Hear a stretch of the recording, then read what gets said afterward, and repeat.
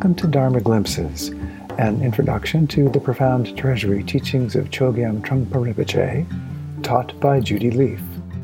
In this episode, Judy discusses the two extreme views of eternalism and nihilism. Welcome. Today I'd like to talk about two terms, eternalism and nihilism, they are called. They both seem to be ways of removing ourselves from the rawness of immediate experience. They're hideouts in a way. We can hide away from the intensity of day-to-day life with its uncertainty, its changes, with its unpredictable quality. Eternalism is like escaping into a fantasy world where everything is okay. We choose to see only those things that make us feel secure. And in order to do that, we have to obviously not look at a lot of things that might threaten that. And the eternalist side of this two terms, or these two experiences, is really based on a fear of pain, fear of suffering, fear of lostness, and the creation or construction of little worlds of security and hiding out within them. It's kind of like a mental gated community where we just don't go past the gates, and within the gates things are fine, and outside, who cares? Eternalism is anti-change. If we're in a relationship, we don't want it to change. With another person, we don't want them to change. Once we set up our life in a certain way, we don't want it to change. We do everything we can to avoid reality of change. And I think this eternalistic side of things is connected with something very common in our society, which is covering up aging, pretending aging is not happening, that we're forever young.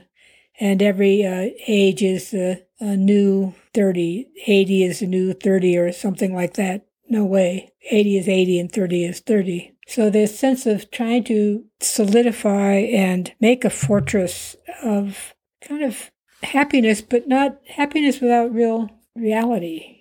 Happiness as a construct that needs to be protected and constructed and held to and not let go of or allowed to change in any way.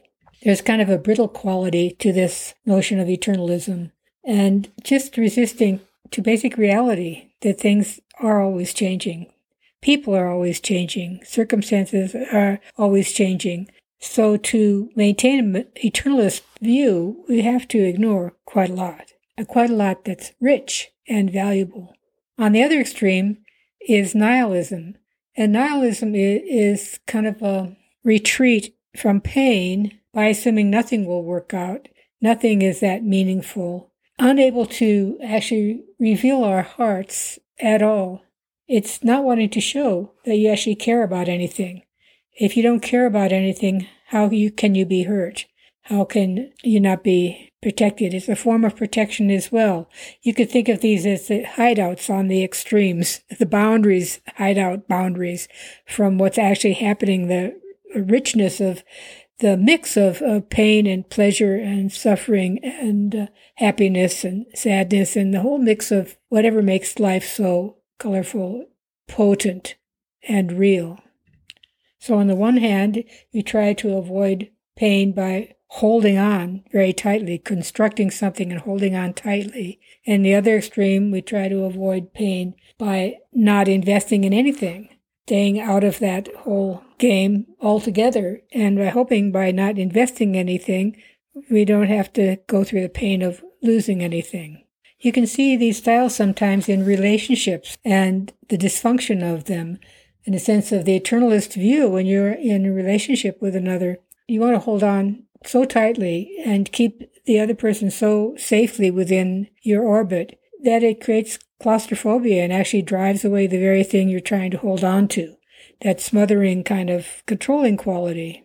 In terms of spirituality, the eternalist view is that the spiritual practice, spiritual traditions are kind of like a giant warm cocoon. You can just hide out into and avoid the troubles and problems of the world, close off to pain. You can be taken care of. Benevolent figures will cradle you in their arms, and you can be in a world that's much better, a better world. you can go into this world and forget about the actual world with its struggles and pain and challenges.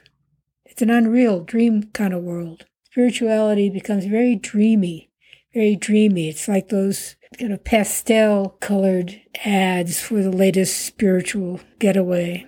There's kind of a sweetness to this approach, but shallow and weak fundamentally. For it to work, you basically have to stay kind of fuzzy and disconnected. And with nihilism, you figure if I don't place my heart in anything, then I won't be hurt. If I don't invest in anything, I can't be taken advantage of. Instead of hiding out in kind of a dream world in the eternalist way, you hide out in a kind of cynical world where nothing really much matters. And if you are in a relationship, you don't really invest that much. Therefore, you don't have that much to lose, and you can't be that easily hurt. And in terms of spirituality, a nihilistic view is like to avoid it altogether. The threat of thinking bigger, the threat of disrupting a little negative cave that you dwell within. Nihilistic approach is based on kind of closing off your heart and actually closing off others if you can, because it's too threatening. Quality of feelings or the kind of spiritual aspirations or whatever you might call them. Instead of the la-la, thinking everything's going to work out, basically you think nothing is going to work out. With the eternalist view, you tend to see only the positive side of things and you're kind of blind to the negativities. And in the nihilist view, you only see what's wrong. You find fault and highly critical, and you're kind of blind to positive aspects of experience. And whether that be life, work, spirituality, relationships, you see only one side. So both of these extremes, eternalism and nihilism, are somewhat blind. And the blindness is caused by a fear of the raw intensity of life. So the idea or the practice or challenge is to live life somewhere between the two, avoiding the extremes of the blindness of eternalism and the blindness of nihilism. So the challenge is to find some kind of middle way between those two extremes, those two hideouts at the edge. And that means facing life in all its complexities, life that's changing, life that's filled with sadness, life that's filled with joy, things that have bright sides and dark sides. So being within that actual life without hiding out, the intensity of love, the intensity of pain, the challenge, and the valor of life. And that is where the path lies. We may find ourselves drawn to one extreme or another in response to what arises, but the idea is come back to the middle, not be stuck in eternalism, not be stuck in nihilism, not be afraid of what life in its immediateness, power, rawness, and beauty has to teach us. With this approach, you don't assume things are going to work out, and you don't assume they're not going to work out. Either way, you hold your ground and step by step follow the path of awakening. Thank you for joining me for this glimpse of Dharma.